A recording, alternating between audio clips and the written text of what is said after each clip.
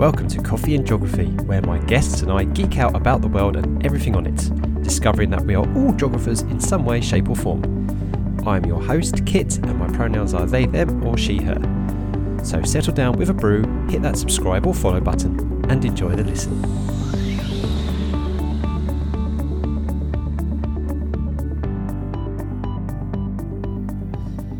Hello everybody, and welcome back to Coffee and Geography after our long, what seems a very, very long hiatus. It's season 3, and we have our first guest of the season, Dan Hall. Hello Dan, how are you doing?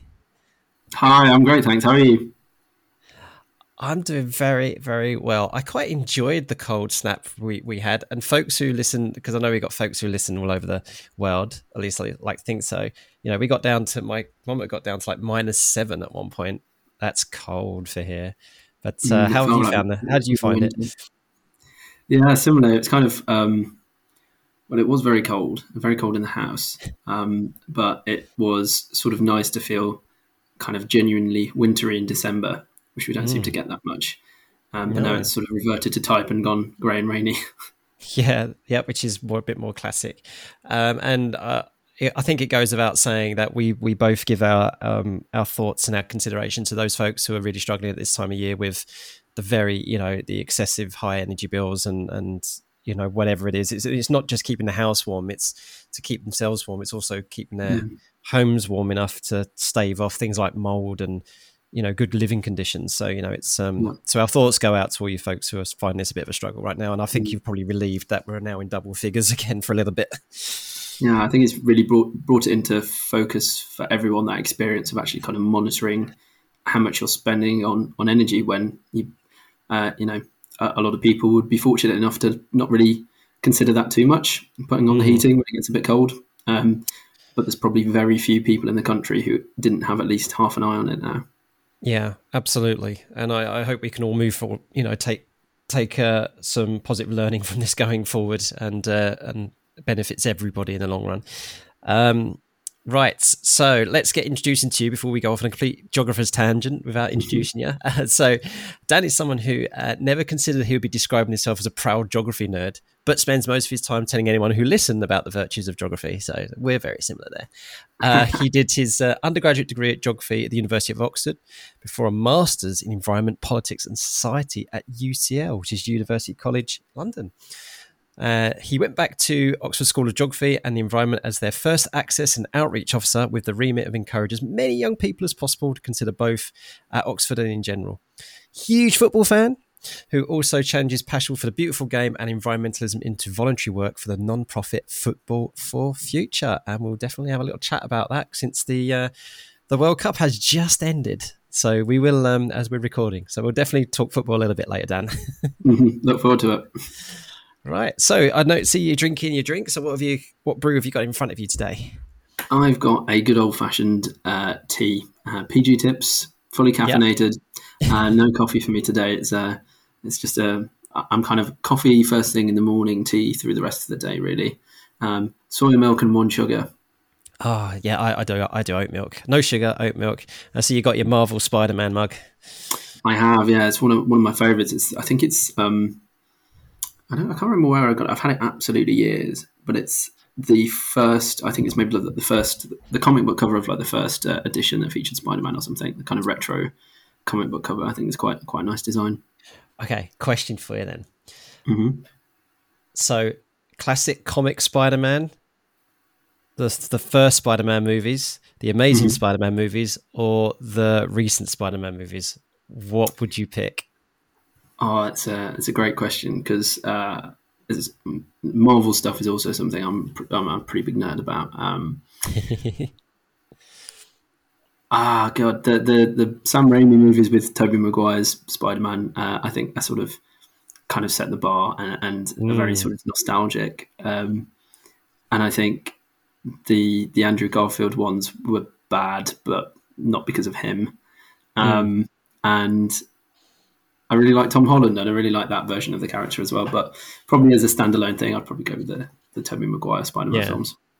Yeah, and I really enjoyed So No Way Home when they all got together, which was pretty awesome. No spoilers. Yeah. It's not a spoil, everybody. It's like comes out on all the trailers and everything like that. But yeah, that's pretty cool because, of course, if you're a fan of the comics or the cartoons, you know that there are very many versions of Spider-Man anyway. So it was the Marvel universe, movie universe, who tried to get them all together. So they did it pretty well. It was pretty cool. Yeah, it was good. When I first heard about it, I was a bit worried, but I think it was Very very well done in the end. Yeah. Yeah. Right. Before we could talk about Marvel, I mean, I've cosplayed as Black Widow, so yeah. Really. So yeah, we could talk about this all day. But you're in Oxford, so as you mentioned, so you live in the middle of Oxford. Mm-hmm. Yeah. So so my experience of Oxford actually first came through the fictional novels by Philip Pullman. Right. Yeah. His Dark Lyra's Oxford. Materials. Lyra's Oxford, that's right. And that I did that before I visited Oxford for the first time, so I've been to Oxford a couple of times now. But for those folks who have heard about Oxford, romanticised about Oxford, what would you say? What would you describe Oxford as being like, as from a person who lives there, works there, and maybe from a geographer's point of view? Yeah, good question. Well, so as context, I lived in, I was sort of born, grew up in Wolverhampton, which you can't really tell from my accent now. I've sort of lived down south enough to have the kind of the yam taken out of me. But Wolverhampton's a very different place, and I love it. I still go home a lot of the time for football reasons. But it was certainly different moving to somewhere like Oxford for university. I'd say that there's some stuff that is absolutely kind of true about it in terms of comparing like the imagination of it to the real place, in terms of the buildings, the kind of beauty of the buildings, and it feels like nearly every building in central Oxford would be, if there was only one of them, it would be like a world tourist attraction anywhere else. But every building's like that here, or a lot of them anyway. And you kind of get that sense that the place is sort of full of history. But also I find it quite funny, the kind of contrast between these sort of old kind of cathedrals of history compared to the very sort of modern things that are now next to them. So just as an example, on the high street, there's a big building called the examination schools, where typically students go to have their final exams, dressed in the gowns and everything. And it's this sort of big, beautiful, ornate building that when you are walking towards it to do exams, is kind of a little bit intimidating. But most nights of the week, when you go past it, past a certain time in the evening, there's just this kind of very quintessential English town kebab van outside it. And it's just like that one kind of shot of like the kebab van in front of this really ornate building always kind of makes me chuckle a bit, just as a sort of contrast and the kind of old and the new of Oxford. But I mean, as a city as a whole, I think it has a real vibrance and energy about it, because you have University of Oxford, you have Oxford Brookes, so the term time population is massive. It's full of young people. There's a lot of young professionals as well. The university employs a load of people. So yeah, I love it. I think it's really, really fun place to live. Both when I was a student and now working as well. I have I think I at least sent 2 students to Oxford. I think. Well, I didn't send them; they went themselves, obviously, but they went on to do geography. So yeah, that's pretty good. And one went and did history. Bah. Can't win them all. But yeah, but something we said about the kebab van, it's something quintessentially British, or at least English, by having a kebab van or a kebab store right next to some old historic building. I mean, you go to Norwich, near where I live, and the main haunt for all of the nightclubs and stuff like that, and you literally have like Norwich Cathedral, Norwich Castle, and then just a couple of steps away, the kebab shops. It's just something very quintessentially English about all of that. It's still got comforting about it, I think. You know, that there's that sort of constant wherever. I mean, Oxford has quite a good selection of kebab vans, actually. There's maybe like 4 or 5, maybe a couple more that I don't know about, like all in a fairly short radius, and they kind of pitch themselves at tactical points of like the walks home of students from nightclubs to their colleges. I think it has a pretty good selection for the size of the city. That's really interesting to me, is that I think that the mobile food vans are something which is, I think, relatively new over here in the okay, because when I used to live in the United States, there used to be mobile food vans all over the place that would turn up, particularly in college towns and stuff like that. As you say, as the students were coming out. Now I seem to see more and more of them around. Yeah, I mean, I don't know. When I was a student, well, you was a student, I don't remember there being like mobile food vans, but now they seem to be all over the place. Yeah, I think they were kind of like in a sort of, as with a lot of things, tied up in the sort of council bureaucracy of English towns, in that they're kind of vans, but they're semi-permanent, so they have to have a license to be in those certain spots, right? So um, there's one that's kind of always pitches at the same spot on like one of the biggest streets that leads. There's kind of walk home from a couple of different clubs to a couple of different colleges where the students live. That has a bit of a good reputation. So it's this, yeah, I think they have to have permits to be there, and it's kind of shared with other stuff in the daytime as well. And of course, folks, I know some people may be screaming at the podcast going, but what about ice cream vans, Kit? They've been around for donkey's years. And I'm like, no, that's not the same thing, folks. They're not like, they don't do the ratchet to put their steel peg down and like camp there for half a day. They're gone. In fact, by the time you found as my kids have experienced, by the time you found your money and ran out, it's off. Yeah. So not the same thing, folks. Okay, I'm gonna go straight into spilling the beans now, because I want you to talk about, and I know we kind of like touched a bit of it on Marvel because it's kind of sort of the same ilk, but it's about sci-fi. Because you are a big sci-fi nut, and you say here that you actually love particularly like sci-fi stuff, which contains like theoretical physics and things like that. So yeah, you've been reading something by Carlo Rovelli? Yeah, it sounds really pretentious, but I just kind of I like it when there's stuff that really is like the really mind-bending things. And so one thing, for example, is like with black holes, and you get the kind of gravitational dilation stuff where it's like, if you're close to a black hole, time goes, is it faster or slower? Slower, I think. Slower, yeah. And so I think there's been interesting stories told in different sci-fi stories about like, you kind of have one end of a space station or a ship or something closer to it, and time goes slower there compared to the other one. So that kind of thing I find quite cool, and it sort of, I guess it kind of links to the geographer in me, in the sense that there's a kind of fairly new field of outer space geography. So I say fairly new. It's fairly under researched anyway. But there's one really great article by an academic called Julie Klinger, talking about sort of the geography of outer space. And the fact that outer space does have this geography to it, because it has sort of gravity wells and black holes that do things to the relationships between space and time. Oh, that is amazing. I'm going to have to look that up. Geography of space.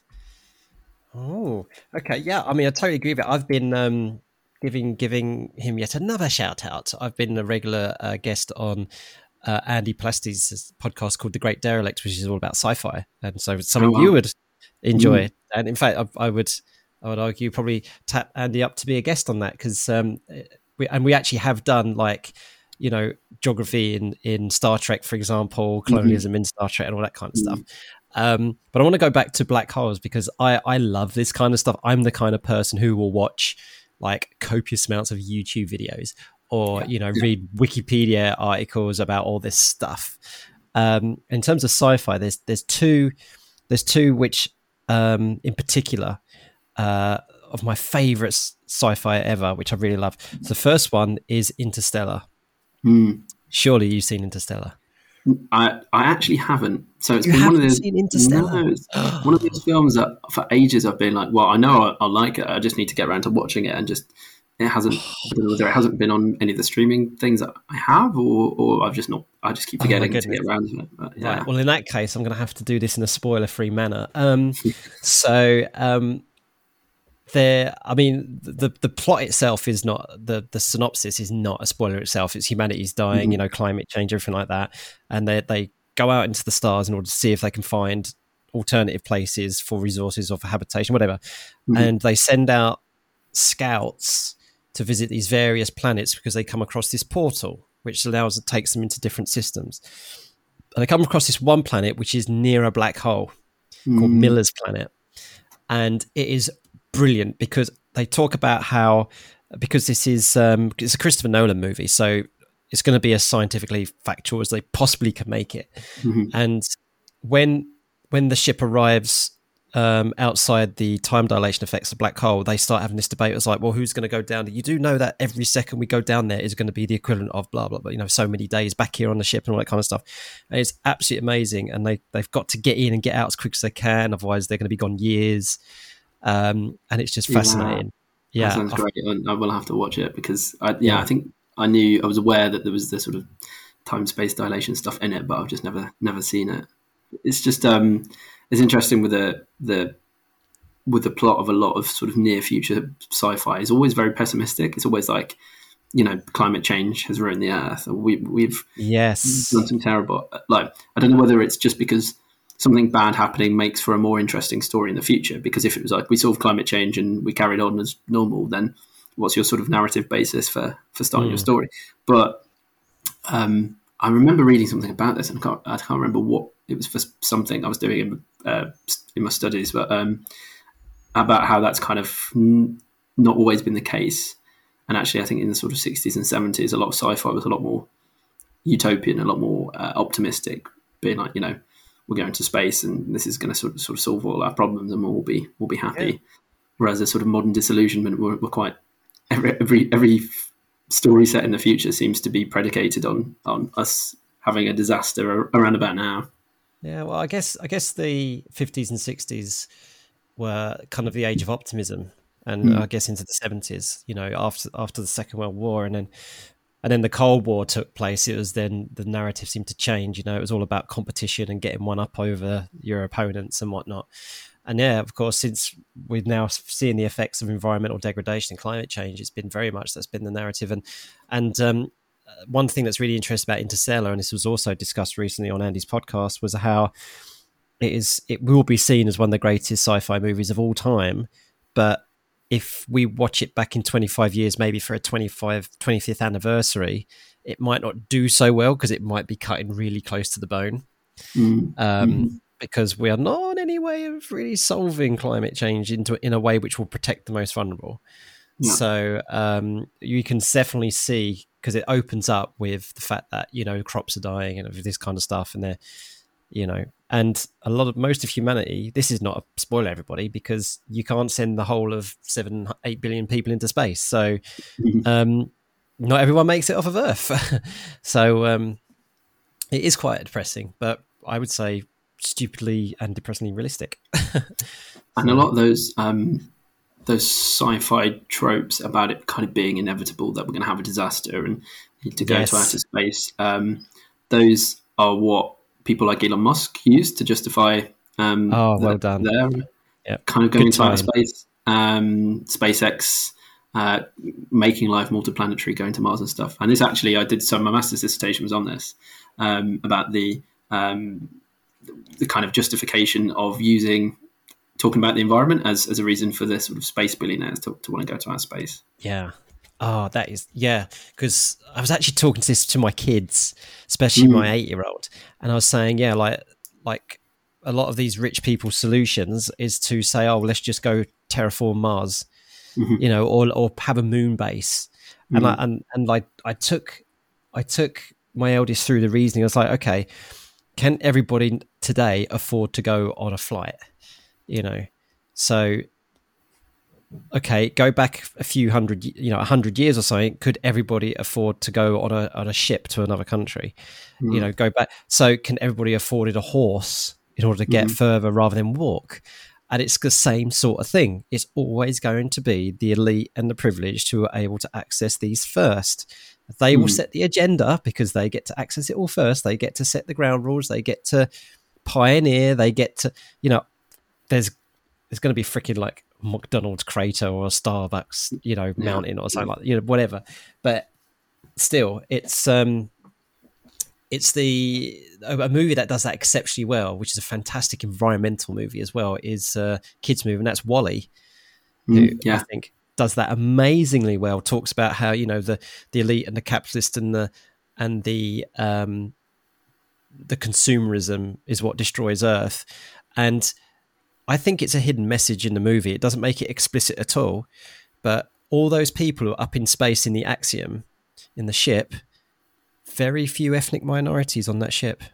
If you watch that movie back again, right, yeah, and I think that was deliberate, not to be racist, but because it's like these are the individuals who have had the privilege to escape a dying Earth.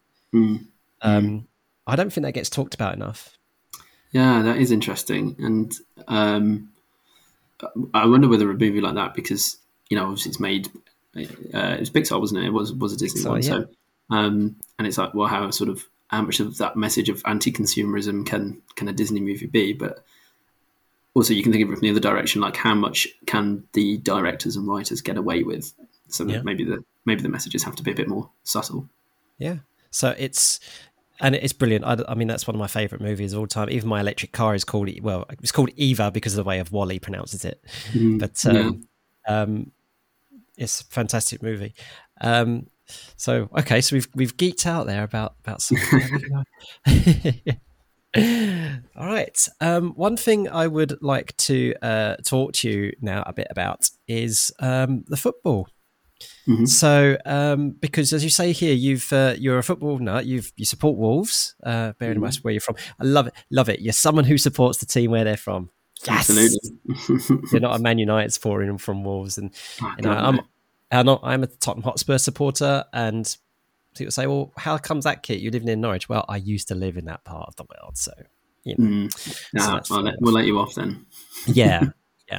So, and I know I'm not a glory hunter because I'm no Tottenham Hotspur is a glory hunter. So, and what you've put here, which I think is amazing, and I'd like to talk to you a bit more about it as well, is you're into some non-profit work with the charity Football for Future, or for the non-profit Football for Future. So this sounds absolutely brilliant. And I always am a believer that sport can be a thing that can change things for good. So tell us a little bit about it. Tell us a little bit about Football for Future and what you do and how you're involved with it. Yeah, so Football for Future, I actually first heard of them. It was a special episode that the Guardian Football Weekly podcast did on the relationship between football and climate change. And there's a football historian called David Goldblatt, and who was involved in starting Football for Future, was the chair, the first chair, and he mentioned Football for Future on the podcast, and I was like, oh, that sounds really cool. So I looked them up, and at that time, it was just a couple of the guys who started it up. They were kind of just getting going, and so I emailed them, and basically have ended up doing sort of a bit of social media and blog writing for them. Essentially, Football for Future is trying to build a more sustainable culture in the beautiful game through getting at the problem from a couple of different angles. So we write blogs and social media posts and share kind of good news stories from around the sport, and kind of talk about what we think are good sustainable changes that can be made in the game. And that's always with the mindset of we're communicating with football fans as football fans, talking through the language of football.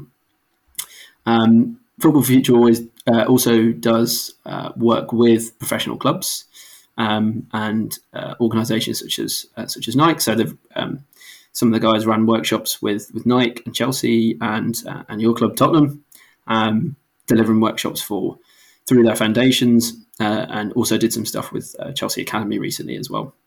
And then there's also the kind of more, so that's kind of more on the educational side. Then there's a sort of more, I guess, business advice side of things. So actually helping football clubs operationalize changes that are relevant to the football industry in terms of making them a more sustainable business.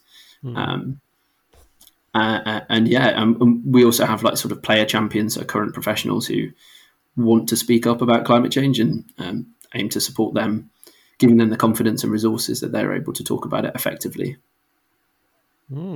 So I'm quite a small part in that. I just write a few blog posts and social media posts, among Wow. some other random things. It's great. Yeah. So I'm looking at the blog entries now. So you've talked about University of Oxford, who is responsible for English football sustainable transition. So that was a panel discussion you were involved with, and then Mm-hmm. supporting footballers to rise to the awareness of climate change, the Dixon Foundation. So talking about what they do. Mm-hmm. So I know that the new Tottenham Hotspur Stadium it's not as sustainable as I'd like it to be, but it's one of the Mm-hmm. more sustainable stadiums in the Yeah. country. But of course, the number one stadium, if you want to call it that, ground, because it's not as big as the stadium, but the number one, of course, is going to be Forest Green Rovers. Yeah. So what are they in League? Are they League One now? I think. They are, yes, they're League One. I think they got promoted last season. Yeah. Yeah, I want to see that. That'll be. Could you imagine Forest Green Rovers in the Premiership? Like Pete, you got all these like hardcore fans, Premier League fans, go and get some of their vegan pies. Yeah, You know? yeah. Well, it's interesting. It's interesting you mentioned that because so on the podcast episode that I originally mentioned, the Guardian Football Weekly one, one of the other guests they had on it was Dale Vince, who is the chairman of Forest Green Rovers. Yep, and Ecotricity. Yeah, and I found it really interesting the way he kind of phrased some of the stuff around the food choices in the stadium, because it was really obvious in hindsight, but I've just never heard anyone set it out like that before. So he talks about the fact that they're offering all vegan food in their stadiums, and he explained it like, well, if you've ever been to a football match, you'll know that the food is terrible. It's like overpriced, soggy burgers and hot dogs and like 5 chips with a slice of American cheese on it. Like, it's rubbish. So would you rather have that or a hummus and falafel wrap for like the same price? That's like fresher and tastier. And like you can still get pies; they're just vegan ones. And I thought it was just a very sort of matter of fact and accurate way of describing it. Like the food at football matches is bad. The vegan alternative is not sacrifice; it's actually better. And he's like, well, you know, if you don't want it, plenty of people go to matches without buying the food there. You just bring your own food or eat before you go to the match. Totally, 100%. And I think there's a really good way of making a sustainable change without people feeling like they're having it kind of rammed down their throat, which, or literally in the sense of. Yeah. No, I mean, we the attitude we have at this household is that we are baseline vegan, which means, you know, by default we have vegan stuff. But we're vegetarian as well. You know, we don't mind eating dairy products, stuff like that. But we always consider where it's sourced from. And then in terms of meat, we have white meat once in a blue moon, and we are zero waste. So say if we were to see the butcher was discounting something because, you know, it was going to go off, or the supermarket was discounting stuff because it was going to go off or something, then we'd get it. Or we go to a party and the only thing left are those tatty sausage rolls, and it's like they're just going to be thrown in the bin. No, there is a bin right here. I will digest it. So I still don't know if there's a term for that, because I know there's terms like flexitarian, pescatarian, all that kind of stuff. But I don't know, carbonitarian? Yeah. Low carb, just low carbon diet. I guess that's just. Yeah. I mean, I'm pretty similar. So I'm not. I've gone through phases of being kind of vegetarian. I've done. I did veganuary once or maybe twice, and I found that really hard because the difference between the kind of admin difference between vegetarianism and veganism. So in the sense that so much of what you just assume is fine actually will have like egg white in as a binder or something. So you're constantly checking labels, which I found really annoying. But vegetarian and being veggie, you know, I don't find too difficult. But what I do, I don't buy meat to cook at home. And you know, I cook a lot, so that's kind of fine. But I don't sort of deprive myself of it if I'm out and the veggie option's bad, or there's something that I really want. I'll kind of allow myself that as occasion. So I guess that's flexitarian. Yeah, and I don't think, you know, we're not, you know, people like ourselves who obviously we want all to get on the bandwagon with climate change stuff. That no one is. I'm not really saying give up meat totally or something like that. You know, it's all about don't worry about the food itself.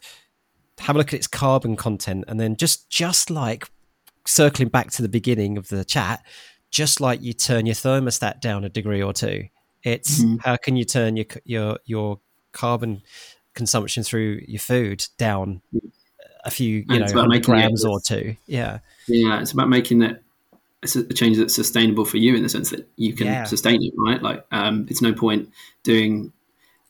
I mean, you can do veganuary, but if you're doing it for climate reasons, and then kind of rebound and immediately think, "Oh God, I'm dying for a burger," Want a and steak then now. kind of and then have it like 4 times in a week, then you've probably kind of undone it.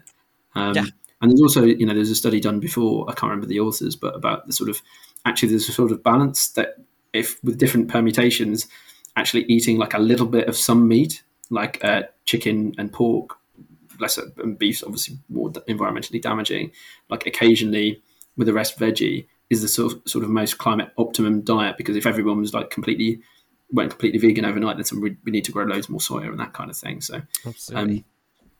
there's Yeah. different perspectives on that, but I think it's important to remember we don't all have to be kind of suddenly vegan. Yeah, because then we would be putting consumption rates up and demand rates up on a lot of things, as you said, like on growing soy or something like that.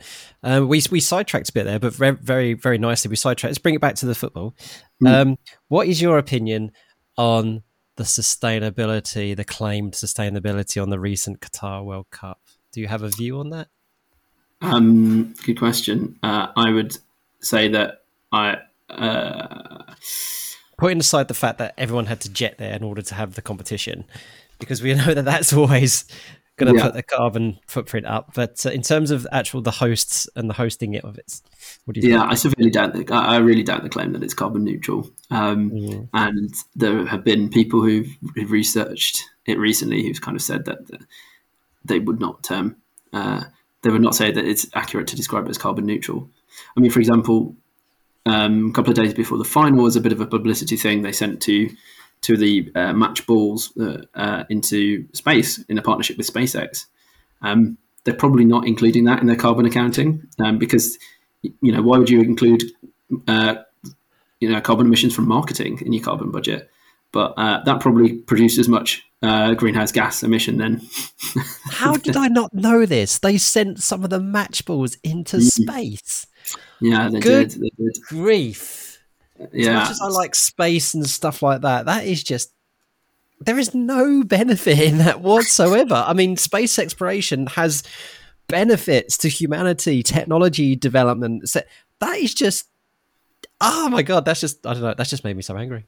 And the environmental impact from space launches as well. Like, it's not like flying a plane in the sense that, or driving a car.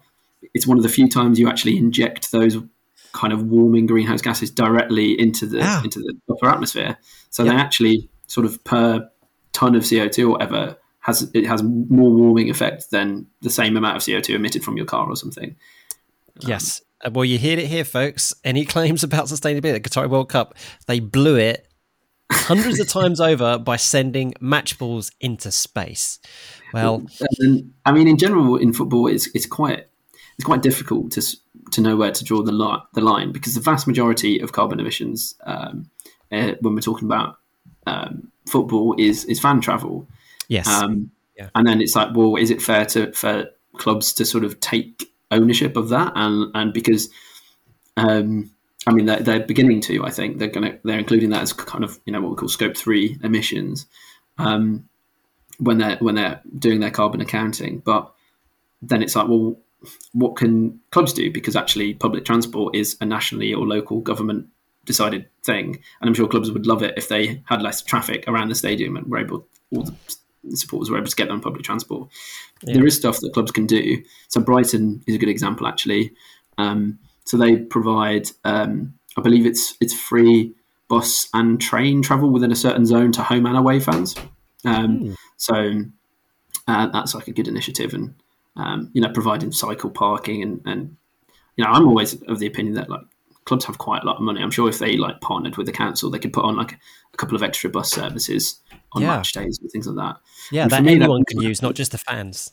Yeah, exactly. And for me, that comes back to the co-benefits. So to link it back to where I'm from, Wolverhampton, Wolverhampton's a one club city and a city centre that really isn't in the best of shape these days. And I think without the football club there and without the football club doing well, like I'm not entirely sure why anyone would go into the city of Wolverhampton, because it's so easy to get to Birmingham now. So actually, like it's so quiet most of the time, apart from on match days where it's every pub is rammed. So you think, in terms of co-benefits to the city, if everyone was able to go into the city centre, meet your friends for a drink and for some food before the game, and it's easy to, and you can walk from the city centre to Molineux, the stadium. But if basically less people drive and more people are able to do social stuff like that and spend the money in local pubs and bars before the game, sort of everyone wins. And, I'm pretty sure most football fans wouldn't want to drive to a game, because I think it's fair to say most football fans would quite like a drink at the game, or at least not to have the worry of driving. And I'll tell you what, football, the economy of football, could really quite lend itself exceptionally well to something like the circular economy. It really, really can, which is what we're trying to move towards in order to have a more sustainable, fairer, version of capitalism, of consumerism. And you gave a perfect example there about how it could work, in a place like Wolverhampton. And I knew that football clubs, some football clubs are very important to their locations, some more than others. But now rethinking about it, I can see how they have such a profound impact on the economy of their local areas, such as in the place of Wolves, where it would be, what else has it got going for it at this point in time? Yeah, and Wolverhampton's a city, right? So you think that effect is even greater in places where it's a small town, and the football club is basically everything. Everything in that town revolves around it. Yeah, I think Wolverhampton. Maybe I'm being slightly harsh as someone who doesn't live there anymore, but for me, I think its proximity to Birmingham and how much sort of work Birmingham's had on it in the last couple of decades means a lot of people, for shops, for eating out. It's 20 minutes on the train, or you can get a tram. It's very easy to get into Birmingham now, so it's kind of sucked a lot of the life out of dear old Wolverhampton. Yeah, I think a lot of satellite settlements around London who are on the fringes of the London network, I think the people living there would probably agree with you, to be fair. That kind of satellite settlement effect. Quick game to play with you before we finish off, right? Oh. So I'll put the link in the description for everybody so they can download it. So I through my absolute geekiness, just like you, I've created a Excel spreadsheet with development indicators. And the article that I wrote about this spreadsheet talks about why development indicators aren't great, folks, and they're very colonial. But you can read the article for that. But let's just have some fun here. So we've got all the groups. So from the World Cup, all the clubs in their groups. So in Group A, we've got Netherlands, Qatar, Ecuador, Senegal. But you can rank the teams by a certain development indicator, right? Okay. And then they will go through to the next round according to the ranking. So we could do this two ways. I can either give you a random team, and then you've got to try and get that team all the way to the final by selecting the correct development indicators, or I can let you choose a team, and then you try and score a goal by selecting development. I'll give you choice of two development indicators, and you've got to choose the right one where you've either scored or you've missed, or you've blazed the Harry Kane penalty above the bar, or you've put it in the corner of the net. Okay, let's let you choose a country. Try and go for one where you might think they could win some, they could lose some. Give you a bit more of a challenge. What do you reckon? From any team that qualified for the World Cup? Any team that qualified for the World Cup. Let's go for... let's go for England. Why not? Okay, we'll go for England. Okay, so a lot of these... I can choose a different one if you want. Let's go for England. So a lot of these statistics are based on the UK because it's quite difficult to get devolved statistics, but there are some statistics which are devolved where the statistics are for England only. Okay, so you've got to get England in the top two of the group, right? So I'm going to give you a choice of three development indicators, and you've got to make sure that you pick the one which puts England in the top two. Right. Okay, so first one is, and some of these could be really, really straightforward, but the first one is the share of seats in Parliament held by women, the percentage share of seats held by women, the percentage of urban population, or the LGBT equality index. Which one of those are you going to go for to get England in the top two? Put some football music over this, I think. LGBTQ equality index. Okay, so if I organise by that, and the two who go through from Group B are England and Wales.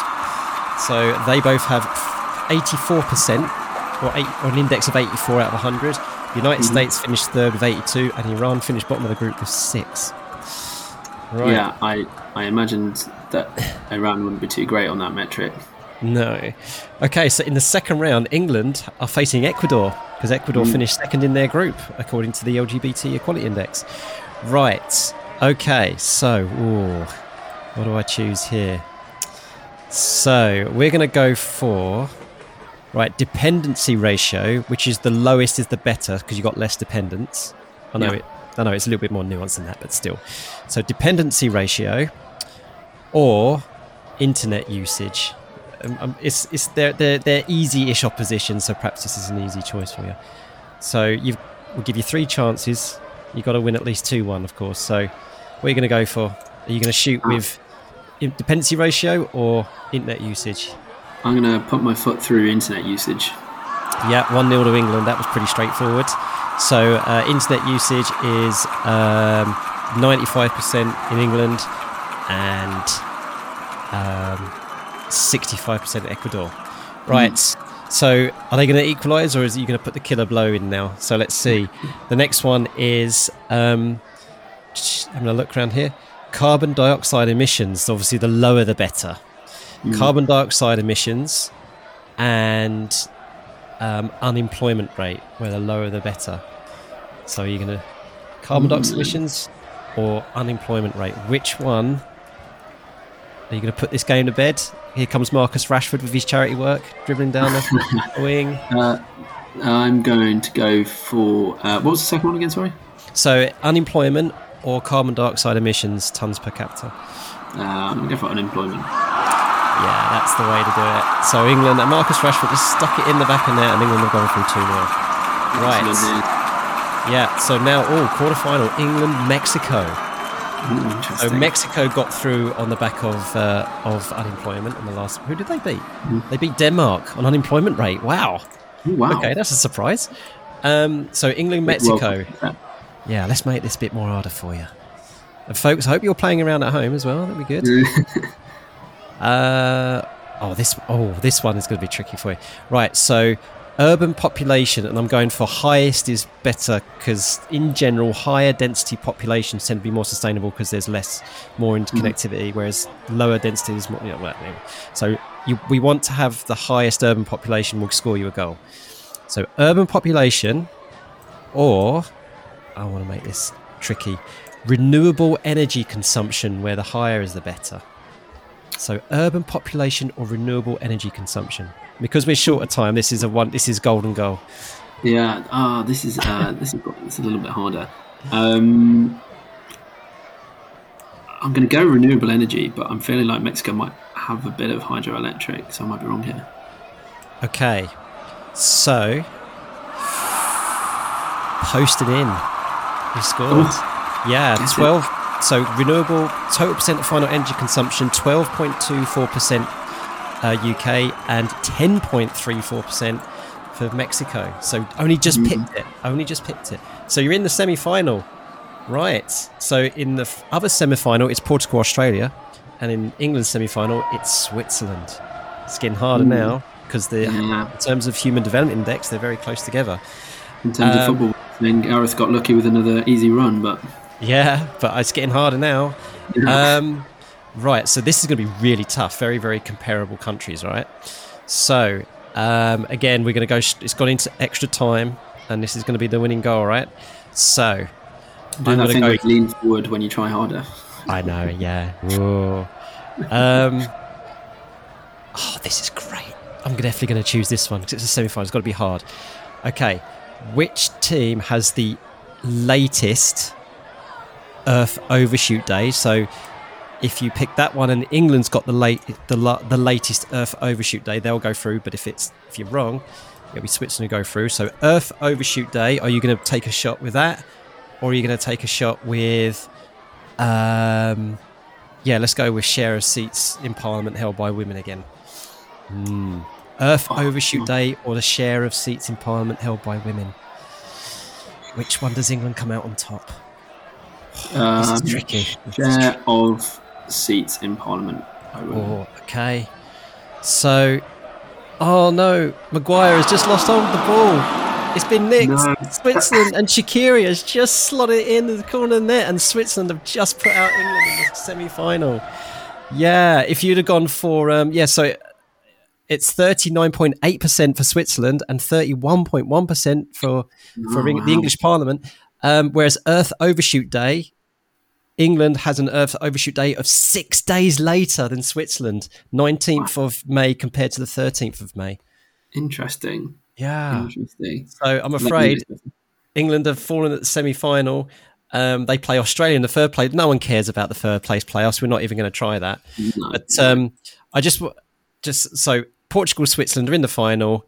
And if you go straight on Human Development Index, then it would actually be Switzerland who come out on top. And Australia would beat England in the third place playoff on Human Development Index as well. So England finished fourth again. Wow, we just can't make it past the semis. No, we're destined to not make it past the semis. But there you go, folks. That is the World Cup being played out via failed or fallible development indicators. That was a lot of fun, and I hope that from that I've thrown my hat in the ring for the England job when Gareth does step aside in 2024. Yeah, well, a semi-final, that's not too bad, not too bad at all. We've got to be happy with this, folks. To be constantly quarterfinalist, semi-finalist, finalist is not bad going. Gareth Southgate is the most successful England manager since Sir Alf Ramsey. Yeah. No, I'm content. That's how I describe myself with England. Okay, last thing to finish off with then is the trademark of this podcast, which is we are all geographers, where we're going to be linking everybody together, all the guests together, by having a 30-second bash at a single word and linking it to geography. So you've been ganged up on, Dan, because the last episode of the last season, I actually had a coffee house. So I had like a bunch of people, previous guests, turn up, and they all decided together that they thought it'd be so much fun and a laugh that they knew I was going to be recording this in December or January. And at the time we did the coffee house, we had just had that 40 degrees Celsius containing heat wave. Wow, so they went for the word heat wave. Not because it's going to be a hard word for you, but because they knew you were going to be doing it this time of year. So true. Tricky of them. So I'm going to set my timer here, Dan, and basically you'll smash this easy. So basically you've got 30 seconds to talk about the word heat wave in any context, but preferably geographical context. Are you ready? Yeah. Okay, your 30 seconds start now. Okay, well, with the heat wave, I'm going to link it back to the one that you're talking about that we did experience back in the summer. Heat waves as a kind of climate extreme or a form of extreme weather likely to become more severe and more frequent as a result of climate change. And I think it really brings it to the fore of our daily lives in the UK when we have to deal with those temperatures that our country, our infrastructure is just completely not built for. Train tracks buckle, we haven't got air conditioning, and our houses get too warm. Yeah. Yeah, it was an easy topic, depressing one, easy one, and it brings it back to some conversation we had earlier in the chat as well. Thanks for that, Dan. No worries. It was kind of, I had too much to talk about. Yes. Yeah. What I'd maybe just like to add as well is that linking it back to the football thing, actually, heat waves and indeed cold snaps are not very good for football. So it's one thing that in Football Future we talk a lot about is the impact not just of football on climate, but of climate change on football. And the fact that this is football's problem too. So particularly when you get below the Premier League and they don't have undersoil heating or are able to water it constantly, non-league clubs lose weeks of the season to extreme weather, get flooded in certain places, and actually many stadiums in the sea. I can't get out of my head the picture of Carlisle United's football ground a few years ago during that flood. And then they did a lot of community work, didn't they, to try and support the community to recover from that flood. And there's a club that we've spoken to, Tadcaster Albion, I think they're called. Oh, yes. Up in, I believe it's Yorkshire, who've been flooded, kind of get flooded several times a year at this point. And they're a small non-league club. They can't afford to keep sort of repairing everything all the time. There's a stat that now I might get this wrong, and this will be embarrassing because I say this stat a lot. But I think it's about a quarter of English football league clubs, so in the top four divisions, will be likely to be at least partially flooded once a year. by I think 2030, based on current climate predictions. Because a lot of them are by rivers or the coast, right? And those that aren't will experience flood risk in other ways. Makes sense, doesn't it? Because that's where, at the time, the most available flattish land was on the floodplain. Yeah, exactly. Norwich Carrow Road is on the Carrow Road. They used to be up on the hill donkey's years ago, but now they're right by the River Wensum. So, yeah. Monmouth will be okay though. We're on a hill and in the Midlands. So, Dan, for the next guest, then you get to choose a word for them to have a pop at for 30 seconds. Have you got something in mind? I did, and now I've forgotten it. Let's. Okay, well, so we're recording this on the 20th of December. I'm about to travel home for Christmas, so let's go with Christmas. Let's go with Christmas. Excellent, because that can mean so many different things to so many different people. So I'll see what the next person comes up with.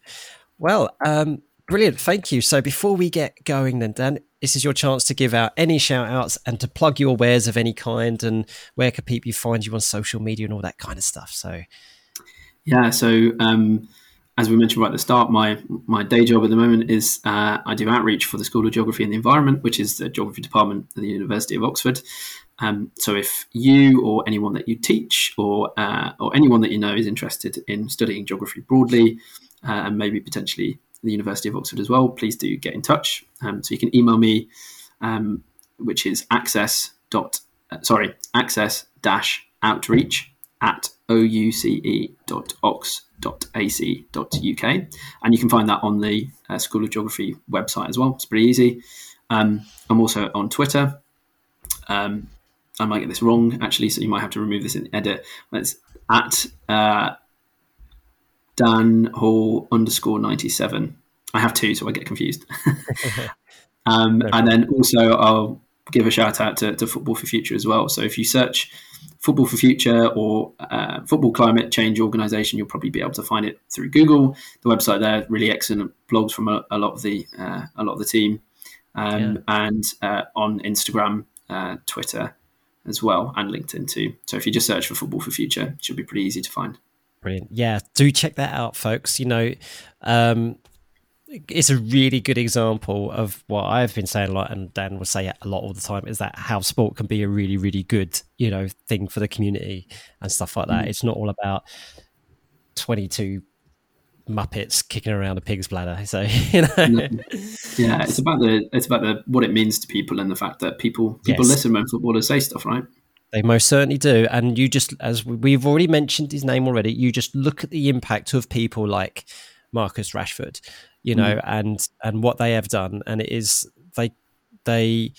I'm a massive Rashford fan over some of the other well-known footballers, which I adored seeing bursting into tears in the quarterfinal of this World Cup.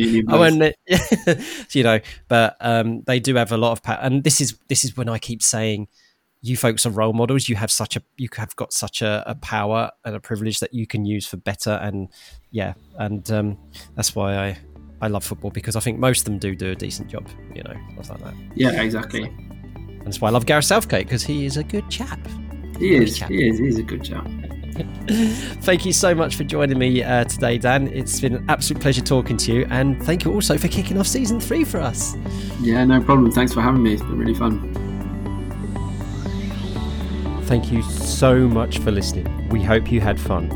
If you haven't already done so, please subscribe so more stories and experiences can drop into your favourite podcast app.